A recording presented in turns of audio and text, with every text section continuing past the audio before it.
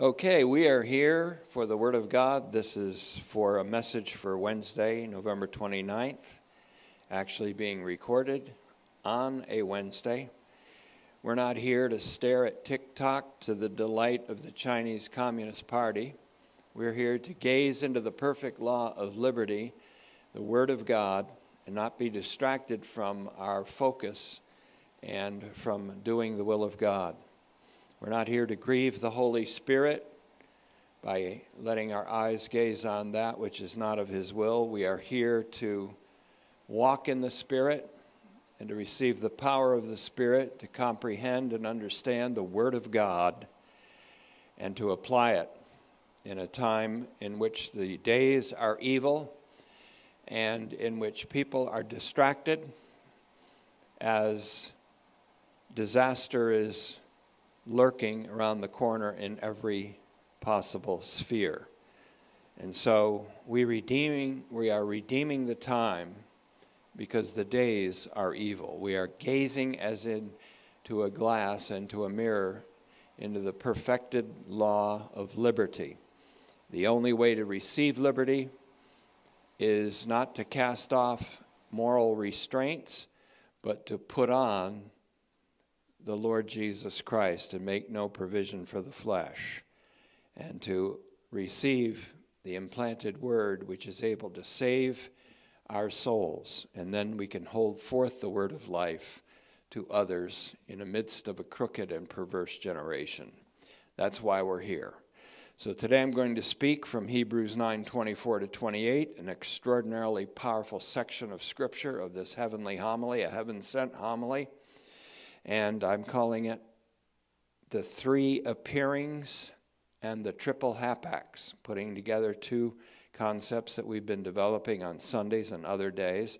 The three appearings and the Triple-Hapax. And I'm going to read what we have now of a translation from the Greek text that we've developed together. Hebrews 9:24, for Christ did not enter a sanctuary made by hands, a mere replica of the true, but into heaven itself, now to appear before the face of God for us, not to offer himself many times as typified by the action of the archpriest of the Levitical order, who enters into the sanctuary yearly with the blood belonging to another.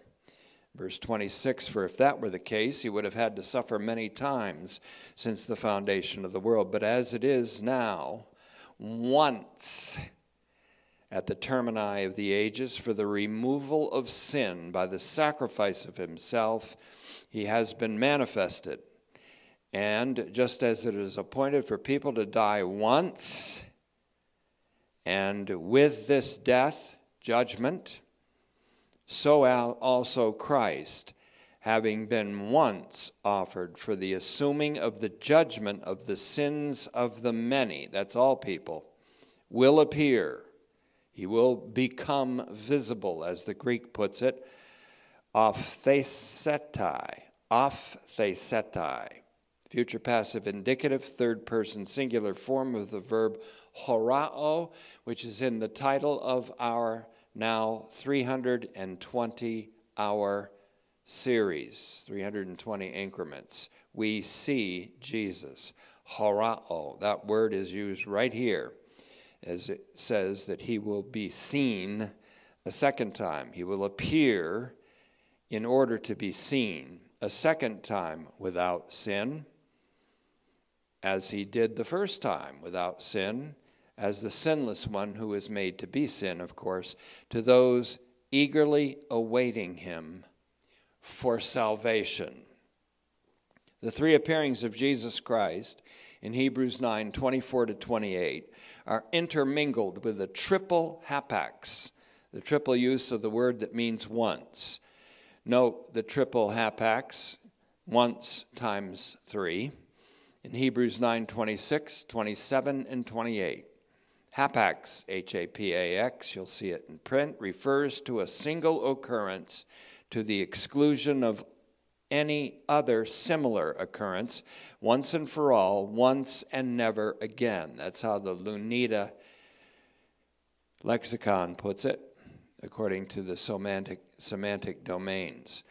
The PT who wrote Hebrews is almost screaming the word once and putting it in direct and irresistible opposition with many times, Palakos, found in Hebrews 9:25a and 26a. The sacrifice of Jesus Christ is once for all, meaning once and for all, temporally speaking, one time and one time only, and for all, meaning for all people from all times and all places. The sacrifices for sin and sins of the Levitical cultus were many and were for some human beings, that's many Israelites, and for some time, a year at most. Jesus Christ, once and for all sacrifice, was once, never to be repeated, and for all time, and for all people of all times. So that's why I call it once and for all and for all. Now, we have the inevitability and imminence of Jesus' second appearance. That's the theme of verse 28. The inevitability and the imminence of Jesus' second appearance. The divinely acceptable offering of Christ once for the assuming of the judgment of the sins of many, that's all, having been completed, and was with the word tetelestai, makes it certain and imminent that he will appear a second time with salvation. Hebrews 9:28. This is another way of saying the Son of Righteousness, S-U-N, speaking of Jesus Christ, the Son of Righteousness is about to arise with healing, that means salvation, in his wings or his rays of glory. The Son of Righteousness is about to arise with healing or salvation in his wings or rays. That's Malachi 4:2, the Septuagint version being Malachi 3:20. Just as judgment is imminent upon the death of human beings, so the second appearing of our great archpriest is imminent because of his sacrifice and offering that has been accepted by God the Father. The new covenant community is right to have and hold this imminent expectation. We are right to have this imminent expectation and to share the intense anticipation of the creation for what is known as the apocalypse of the sons of God in Romans 8:19. We who have the first fruits of the Spirit, that same Spirit who's to be poured out on all flesh. The Spirit who is to be poured out on all flesh has been poured out on some flesh, and that means that we who have the first fruits of the Spirit, anticipating the pouring out of the Spirit on all flesh and the salvation of all people. But we who have the first fruits of the Spirit, that's the new covenant community in the present evil age, we have the first fruits of the Spirit who is to be poured out on all flesh eventually. Romans 8:23 confer with Joel 2:28. We are right. It's right to have and to hold the imminent expectation of the redemption of our bodies. Again, we're in Romans 8:23 for that. Our bodies are already not our own. They've been bought by God out of the slave market of corruption, as it were. We have been bought with a price. And this will refer us back to Lonergan's thesis number 15 in his masterpiece book called The Redemption, thesis 15. We may hit that down the road, or as I say, up the road a little bit, because we are following an upward call. We may hit that up the road again, because it's one of the most extraordinary pieces of writing. We are right to expect the redemption of all creation from its slavery to corruption also. The redemption of our bodies is only part of that which is called the redemption of all creation from its slavery to corruption, and to share the freedom of the children of God in glorification. Romans 8:21. All creation in all of its times will share the glorious freedom of the children of God in resurrection. We who have the first fruits of the Spirit, once again, that's what Paul says in Romans 8:23, The first fruits of the Spirit may be compared with the seal and the pledge of the Spirit in Ephesians 1:13-14 and Ephesians 4:30. So we have the groaning of the Lord, the Spirit in us, who spurs this expectation on in us. It's the Holy Spirit who causes hope to overflow in us. If we fail to have this imminent expectation, we are grieving the Holy Spirit, whose power is directed to, quote, causing hope to overflow in us. That's the last verse of the exposition passage in Romans, in chapter 15, verse 13. That's Paul's climactic statement in Romans as far as his exposition. The Holy Spirit, he prays, will cause us to have hope overflow in us.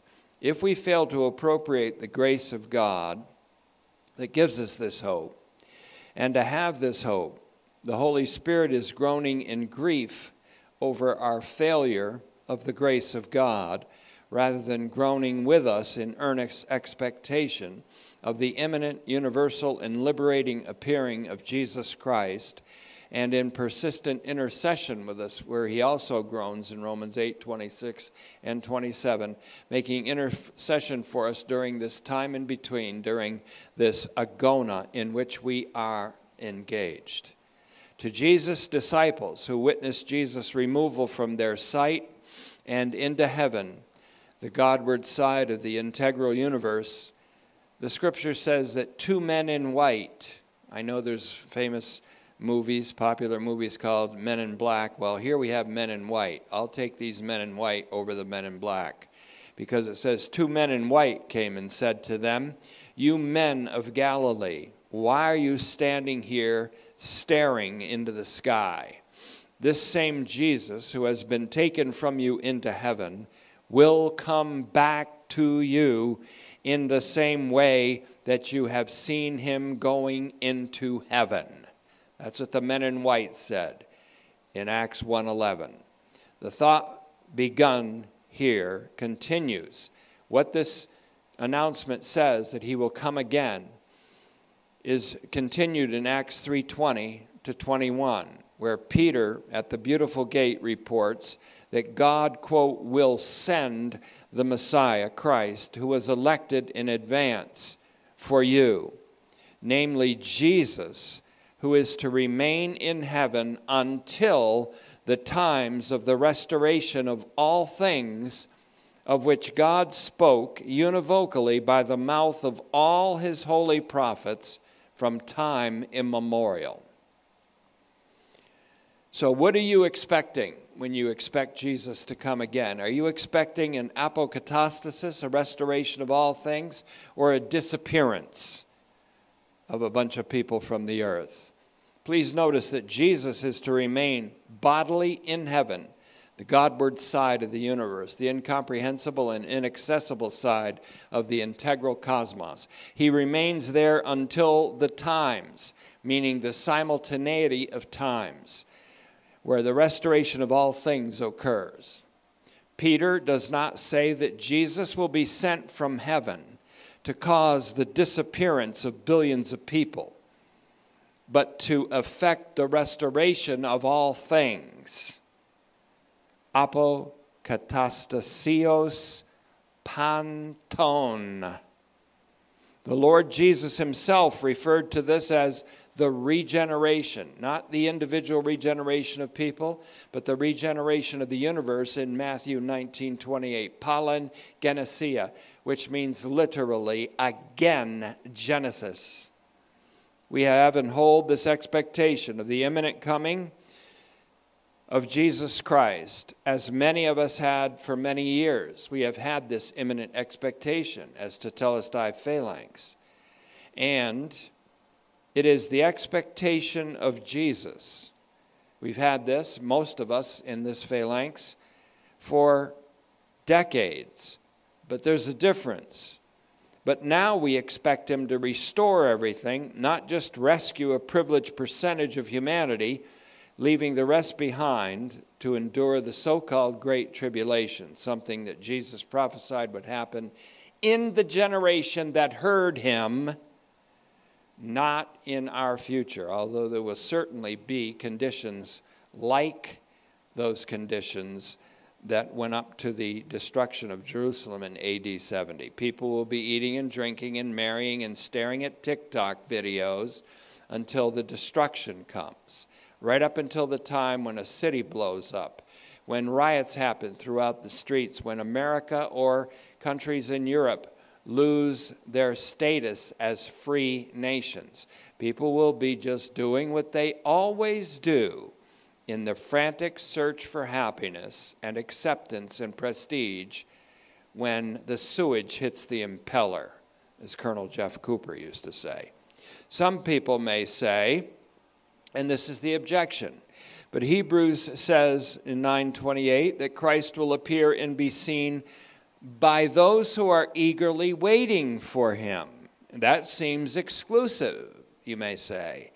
But to that objection, I reply, true, he is coming for those who are waiting for him. But as the scripture also says, the creation eagerly waits with anticipation for God's sons to be revealed. Why sons plural? Because when Christ appears, you, sons of God, will also appear with him in glory. All creation is waiting for that. And so in Romans 8:19, there isn't going to be a rapture and a disappearance of a bunch of people so that your UPS driver drops his phone on the way after leaving a package on your porch, and people disappear from churches and leave a lot more because they're not believers. It's not going to be like the commercial of a new book on 31 ways to prepare for the so-called rapture. That rapture doctrine has been tried and found wanting. It came from a vision held by a little girl in a revival in 1820 that was overheard by J.N. Darby, who took it to D.L. Moody, and Moody took it to America, and America adopted it, and Dallas Theological Seminary adopted it, and L.S. Chafer and C.I. Schofield adopted that doctrine, and it is a false doctrine. It has been popularized by literature like the Left Behind series. It is a false doctrine. And I think it's about time to give it 3 warnings and then call it a heresy and boot it out of the church. Our expectation is, yes, for the imminent appearing of Jesus Christ, but he's not coming to snatch a few people out of this world and then pound the rest of the world. He's coming to restore all things in a time of refreshment and a time of universal restoration, which is the impact of his universal act of obedience that to the extent of the death on the cross. If the church doesn't get this right, the church is going to be found wanting, not only in history, but at the evaluation. Now, I want to look, because I like to hit from the exegesis from every single angle. I like to have a little bit of exegesis, Greek word exegesis, thrown in almost all the time. It's important. In fact, it's essential, or you're not going to get the message of the Word of God. There's no way you're going to understand the Bible. And I hear people on TV, or I hear people on the radio who are very good pundits speaking about certain things, and yet when they try to go through to become theologians, they drop the ball in a major way, telling people that in order to be saved, they've got to believe, and they've got to repent, and they've got to receive the gift of tongues. That's blasphemy, and it's stupidity, and it's heresy. Stick to political commentary. Don't try to be a theologian if you're just a dilettante in the Scriptures. Don't pretend, even though people will call you up and flatter you and say that you'd be a wonderful pastor. You would be a lousy pastor. Don't even do it. Don't even think about it. Don't go there. Study and read before you begin to make pronouncements that you think are from the Scripture. and you don't know anything at all about Christianity or the Bible or Jesus Christ or his work on the cross or what it means to be saved or how to be saved, and that Jesus Christ's obedience is what saves everybody, not your personal faith. So wise up. If you're not a theologian, then stop trying to be one on the airwaves. If you're a political commentator, stick with it. If you know the gospel, then preach it if you want to, by all means. But don't try to pretend that you're a pastor or a theologian. If you're gifted to be a pastor, then what the hell are you doing on the radio commenting on politics? All right, just thought I'd say that. Anyways, prospero and anaphero, two words in the Greek. Hebrews 9:28, A uses two verbs, prospero and anaphero. You'll see them in our printed printout. Prospero, P-R-O-S-P-H-E-R, omega-O, means, according to Gingrich and Danker, to bring or to offer or present. Thayer notes that the passive voice of prospero here points to the fact that what he suffered, what Jesus suffered, was according to God's will. And that's a very good point to make. Joseph Thayer's lexicon is usually pretty right on. He says again, the passive voice in prospero, and that's very important that we recognize it because it refers to a being offered rather than an offering of oneself, participating in the action. Thayer notes again, the passive voice of prospero points to, quote, the fact that what he, Jesus, suffered was due to God's will. I say then that because this offering of Jesus was according to God's will, then it had to be an act of obedience on Jesus' part. It was that which Paul in Philippians 2:8 referred to as Jesus Christ's radical and representative obedience to the extent of the death of the cross. I said radical and representative obedience. Because when one died, all died. And when one who died was raised and justified, all were raised and justified. The singular radical representative act of obedience by Jesus Christ, according to the will of God and to the will of God, is precisely that which led to the making righteous of the many. Romans 5:12b and 12:19, and Romans 5:18 and 1 Timothy 2:6.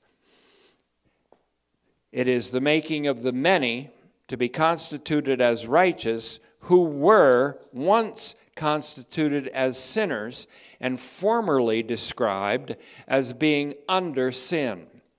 Romans 3:9. In both Hebrews 9:28, and this includes a quotation of a phrase from Isaiah 53:12, and in Romans 5:19 we have that word many.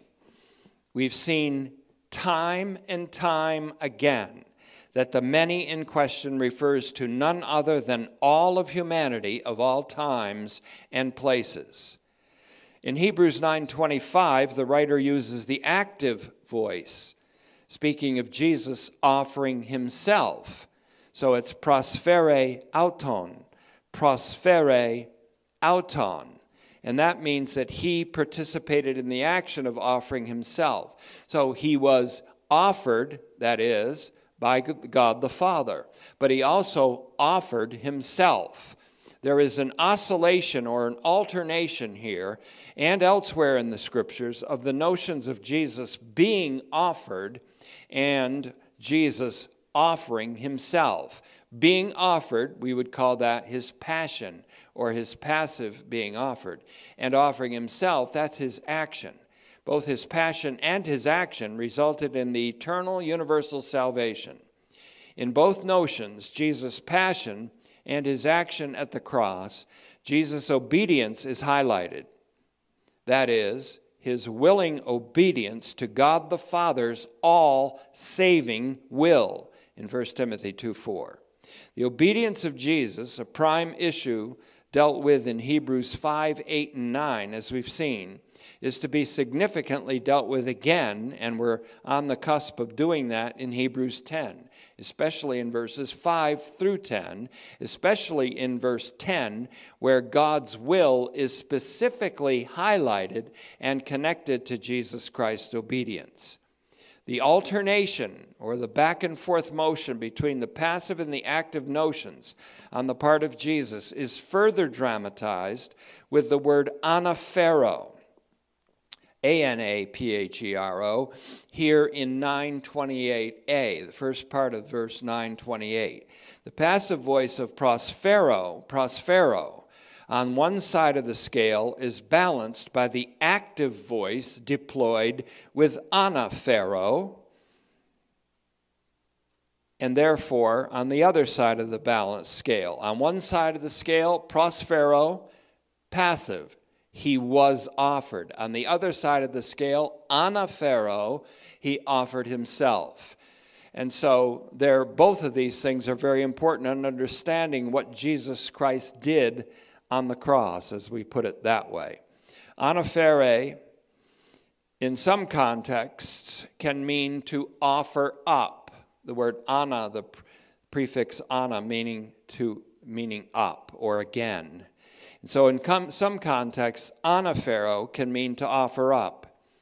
In Hebrews 7:27, it means specifically, in fact, to offer up as a sacrifice.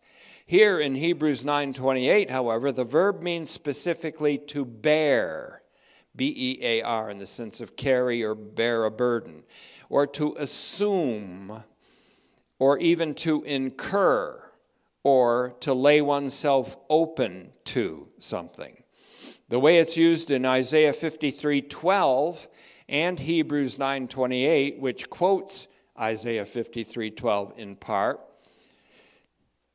and therefore the phrase from Isaiah 53:12 is literally installed into Hebrews 9:28, which says to bear the sins of many, has the meaning of Christ taking them onto himself, taking all the sins of the world up onto himself as a burden to be borne. And therefore, he does so to make propitiation for sins, or to make satisfaction for the reconciliation of the world to God. It has both the sense of to bear and to take away. Jesus bore our sin and the sins of all of us to take them away. He put away sin by the sacrifice of himself. Now, at this point, I want to take a slight aside or digression, because there's something I want to pick up here as a theme, as it has been averred, or I don't remember exactly where I read it, that's not important, but it's been claimed that the author of Hebrews does not employ, quote, apocalyptic language, close quote, as Paul does. And by that is meant that the writer does not identify such entities as sin, death, and the flesh, or Hades also, and death, as suprahuman enemies of God and of human beings, especially Christians. Paul does indeed speak apocalyptically when he personifies death, calling it, quote, the last enemy. 1 Corinthians 15:26. He personifies sin as a person who can pay wages in Romans 6:23. And he personifies the flesh as a personified superpower that lusts against the spirit in Galatians 5:17, and cannot be defeated by our human weak flesh, but only by the power of the Holy Spirit. But the way that the writer of Hebrews speaks of death as that over which the devil has power suggests also an apocalyptic viewpoint. There's a suggestion, at least, of an apocalyptic viewpoint. Moreover, it is possible to view apocalyptically the word sin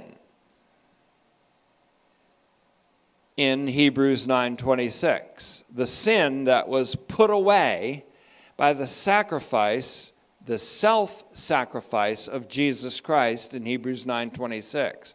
That the devil in Hebrews 2:14 had the power of death, squares with the apocalyptically held personification of apocalyptic enemies in the book of Revelation, of death and Hades, both of whom are portrayed as being thrown into the lake of fire. Death and Hades riding the same horse in the four horsemen of the apocalypse, as they're called. Revelation 20, verse 14. Paul and John are not the first authors of Scripture to personify death. Isaiah did it in Isaiah 28:18, speaking of those who, quote, made a covenant with death, which the prophet announces will be annulled. Their covenant that they made with death, a personification, will be annulled.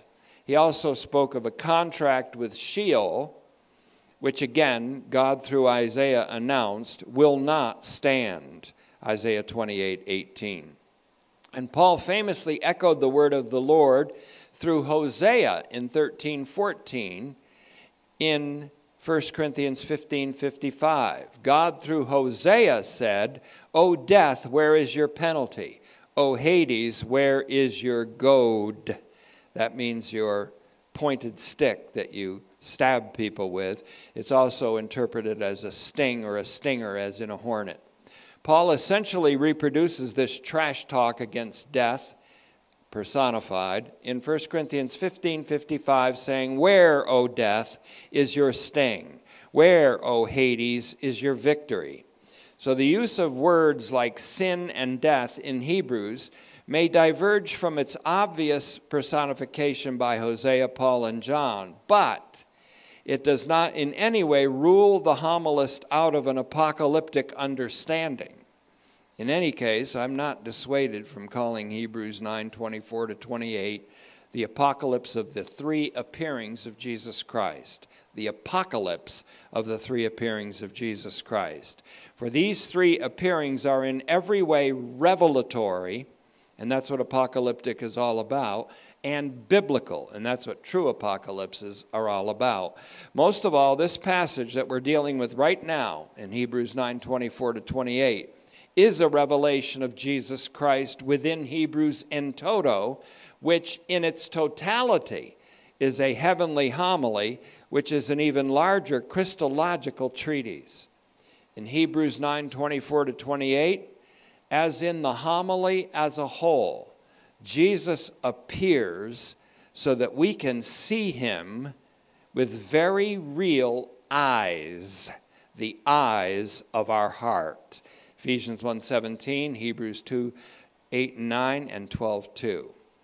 Now let's consider the PT, and I call him the pastor-teacher because he was one who wrote Hebrews, and Isaiah. To take away by bearing the penalty of the burden of sins in Hebrews 9:28 is similar to the sense in Hebrews 9:26a.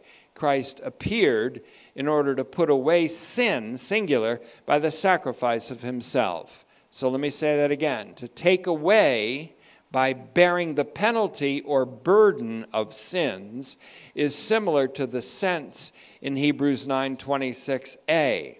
Christ appeared in order to put away sin by the sacrifice of himself. Most tellingly, though, it means to bear the judgment for the sins of many. It means to bear the judgment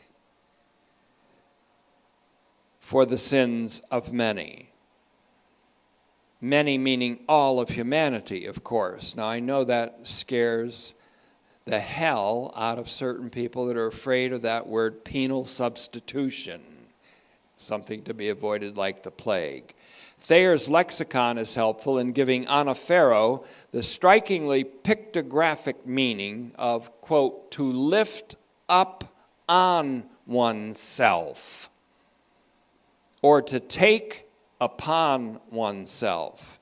Joseph Thayer even then adds to take upon himself the sins of many in Hebrews 9:28. And then he also refers or says to confer with Isaiah 53:12 means by metonymy.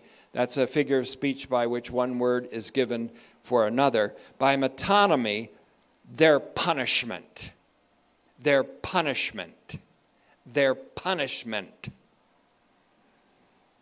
Moreover, he cites Weiner's grammar, W-I-N-E-R, and that's still a book that you can get through Whiff and Stock, I believe. Weiner's grammar, who gives it this amplified meaning: to bear sins up on the cross, namely in order to expiate them by suffering death.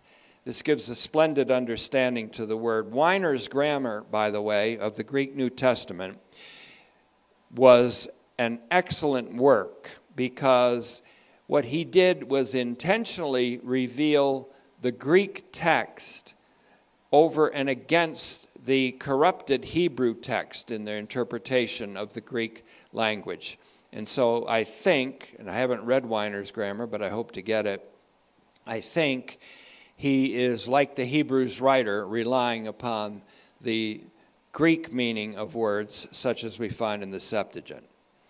And so I'm going to say again what Weiner's grammar says, quoted by Thayer: to bear sins up on the cross, namely in order to expiate them by suffering death. Remember, we talked about the place of expiation, the mercy seat. This is the meaning it has in Isaiah 53:12, and here is the New English translation of the Septuagint, a very excellent translation, which we will give for the copyright information at the bottom of this printout. Isaiah 53:12, it says, "Therefore he," speaking of Jesus Christ, "shall inherit many." The note C on the bottom of page 866 of the NETS is very helpful. This word, "he shall inherit many," can also be interpreted as "he shall cause many to inherit." And this would, of course, fit with Hebrews 9:15. So let me read again the Greek text, the translation of the Greek text of the Septuagint of Isaiah 53:12, which is partly installed right into Hebrews 9:28, therefore its importance. "Therefore he shall inherit many," and I would actually better say, "he shall cause many to inherit." That's the eternal inheritance of eternal life. "And he shall divide the spoils of the strong, because his soul was given over to death, and he was reckoned among the lawless, and he bore the sins of many. And because of their sins, he was given over." There's the passive and the active. He bore the sins of many, and because of their sins, he was given over. And so the suffering of God and the man Jesus occurred on the cross. The suffering of God and the man Jesus. Notice that I have alternated back and forth between the appearings here. I've spoken already of the appearing that is coming, the second appearance of our great archpriest, but now I'm oscillating back to the most important doctrine of the death of Jesus Christ to secure eternal redemption. Jesus was passively offered to be the sin offering for many, meaning all. But he actively took upon himself the sins of the many, bearing their judgment in himself. We could liken that by a somewhat crude analogy of him hugging a grenade or falling upon a grenade to save his compatriots. Jesus Christ, the Son, and God the Father are one, John 10:29 and 30, not only in essence, but in the action and passion of the cross. They are of one will when it comes to the salvation of the world. The Father and the Son are one in love. The Holy Spirit, whom we have from the Father and the Son, pours that very love out in our hearts in Romans 5:5. God is love, 1 John 4:18, 4:16 make that. God is love pertains to God as one divine being and to God as three eternal persons, three uncreated acting subjects who love, whose essence and act is love, whose love holds all of humanity, quote, tucked safely in the place where the Lord our God protects the living, just as he flings away our enemies, sin, the flesh, death, and Hades, like stones from a sling. That's an adapted quote of Abigail's blessing to David, adapted as it should be to USSJC. In Jesus' suffering and death, according to Helmut Gollwitzer. Now, I don't often quote people who interpret Barth. I'd rather go right to the source. I'd rather go right to Barth, and I'm doing that in my study. Hopefully, many, many hours each week I devote to studying Karl Barth, who is slighted by people who are inferior to him theologically and intellectually, and who attack him constantly, but he's the one. And I agree with Doug Campbell from Duke University that Barth, above any other theologian, at least that I've read, is a worthy recipient of the mantle from Paul the Apostle. Not that he is inspired as Paul was, not that he's an apostle as Paul was, but he fans out the Pauline dogmatics as well as the biblical and church dogmatics better than anyone I've ever even been exposed to as a theologian. And so I don't usually quote people who interpret Barth, but there's an exception here. His name is Helmut Gollwitzer, and you'll see his book in print also. It's in fact called Church Dogmatics.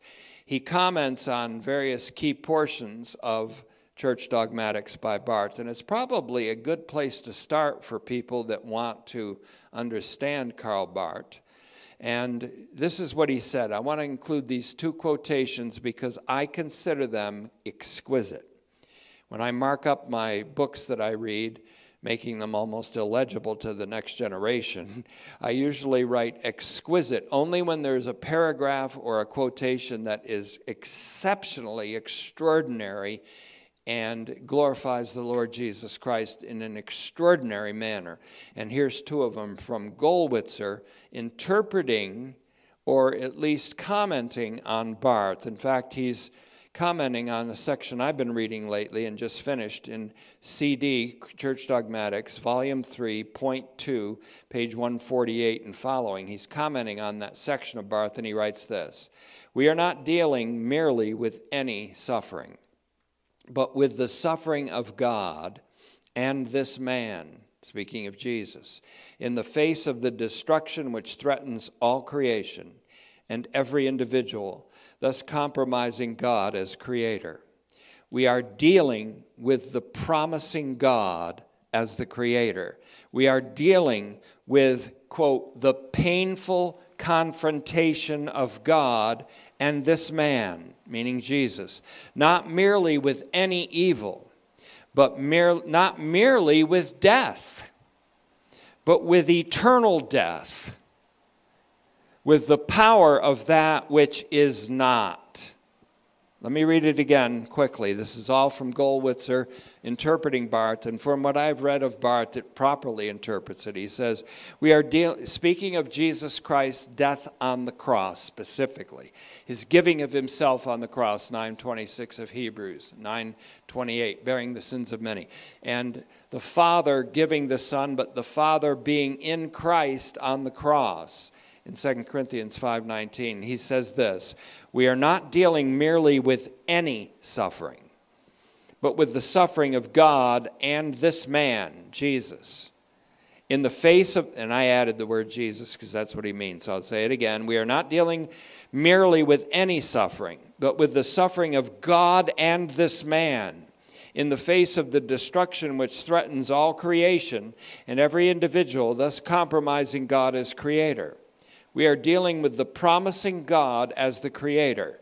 We are dealing with the painful confrontation of God and this man, not merely with any evil, not merely with death, but with eternal death, with the power of that which is not." So if you want to compare the sufferings of other people, and you say, well, they've suffered more than Jesus did on the cross, you are missing the whole point. One, you're missing that God is Jesus and Jesus is God. Two, you're missing that the suffering that he endured is not endured by any other human being, nor could it be, because it was with a confrontation with eternal death and damnation, and his experience of it for everyone. Don't ever try, don't do it to me anyways, and try to compare the suffering of other people and the mangling of other people and say that's greater than what Jesus experienced. You have this is said all the time when people want to make a point, you have no idea, and it's overused, but I'm going to say it, and I'm going to use it with emphasis. You have no idea. And between no and idea, you can put any number of popular adjectives. You have no idea. We're not dealing with painful suffering of any kind. We're dealing with the painful confrontation of God and this man, not merely with any evil, but not merely even with death, but with eternal death. Now, we're dealing here with hamartiology. I told you at the very beginning, in fact, all the way back with Doing and Living Theology, that we would be doing a theological exegesis of Hebrews. And we're not dealing here alone with hamartiology. We are. Hamartiology is the theological study of sin. And soteriology, which is the theological study of salvation. And we're dealing with both of these in this passage, sin and salvation. But we're dealing especially always with Christology. Only by seeing hamartiology and soteriology in the light of Christology can we make any sense of hamartiology or sin or salvation. Only by seeing hamartiology and soteriology in the light of Christology, the study of Christ, can we make sense of universal salvation. For universal salvation is none other than the universally saving significance of Jesus Christ.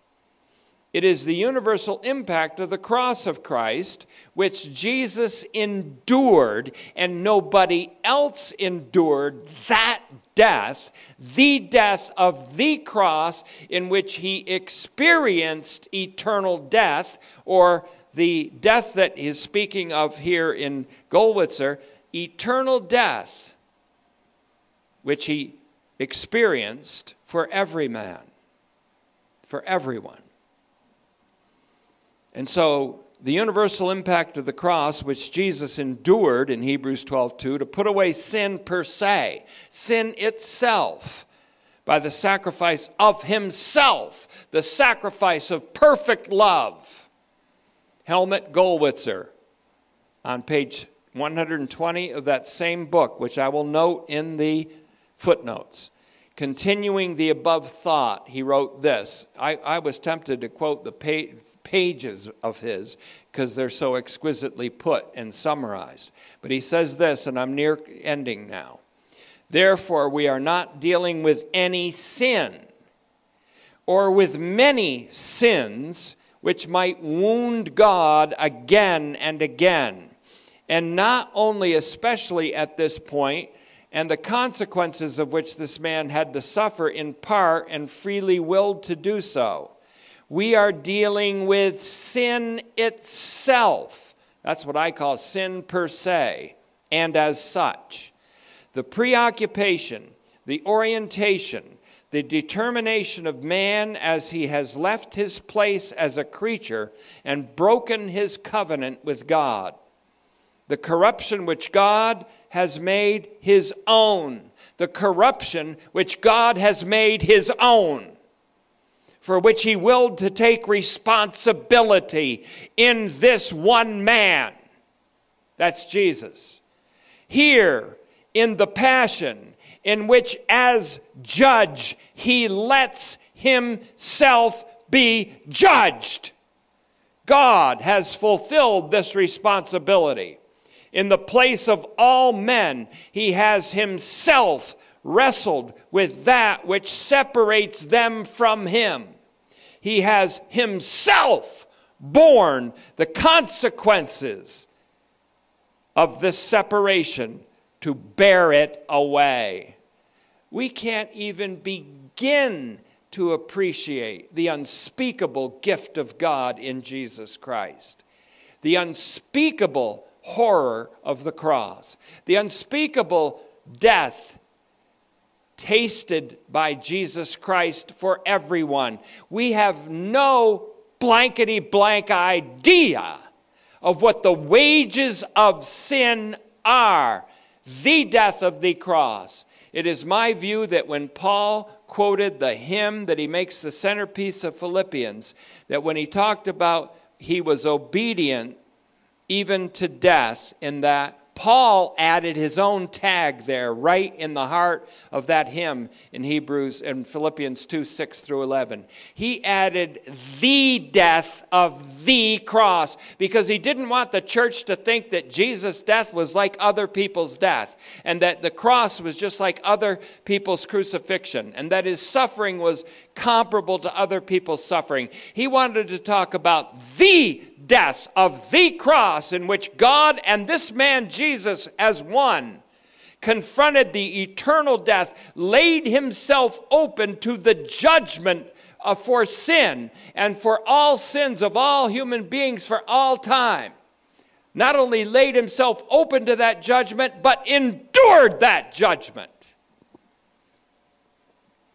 So I couldn't resist quoting these two passages because they articulate in an extraordinarily clear and potent way what I have been laboring with all my might and with the power that God pours forth in me to say. I'll say that again. They articulate in an extraordinarily clear and potent way what I am laboring with all my might and with the power that God pours forth in me to say, to the glory of our Lord and Savior, for his majestic self-giving, his majestic self-giving love, and to the glory of God our Father, and thanksgiving for his unspeakable gift. And Father, I thank you for this wonderful privilege of communicating your word with boldness and power. I'm not a bold person, but I thank you, Father, that you've given me boldness in this one important thing, to proclaim your Son, Jesus Christ, according to the revelation of a mystery. This mystery of his universally saving significance. May we view, as much as you let us view, through the darkness of the cross and see the light that shines in darkness. And may we see with the eyes of our heart more and more the light of the knowledge of the glory of God that shines in the face of our crucified, risen, exalted, and crowned Savior, Jesus Christ our Lord. I ask this in his name. Amen.